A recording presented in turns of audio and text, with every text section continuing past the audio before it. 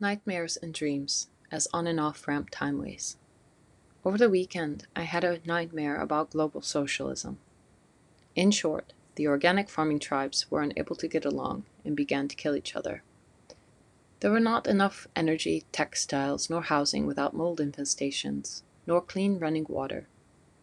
There was, of course, no internet in this dream since a magnetic warfare preceding the decentralization took place, so people used vulgar means to signal imminent threat.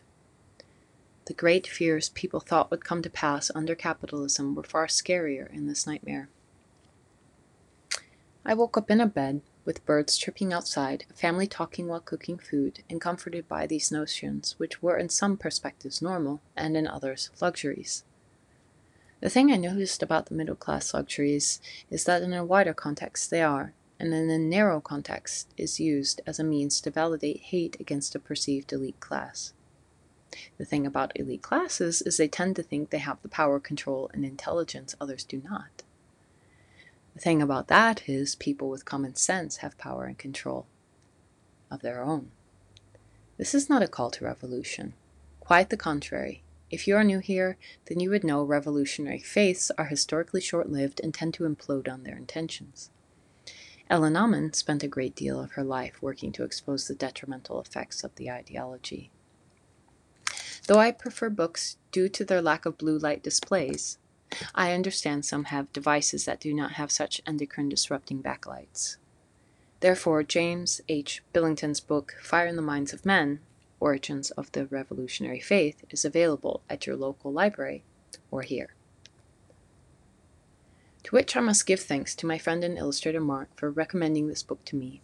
There are so many ideas I had after being educated in public schools in the Midwest and moving to California that turned out to be absolutely horrible. I really learned the meaning of hell being paved with good intentions, and after more hellish experiences in Scandaland, a nickname I learned from another friend, I learned to work more to really look past illusions and tune into the deeper dynamics. The thing about gut instincts is they are quite limited without proper mental training.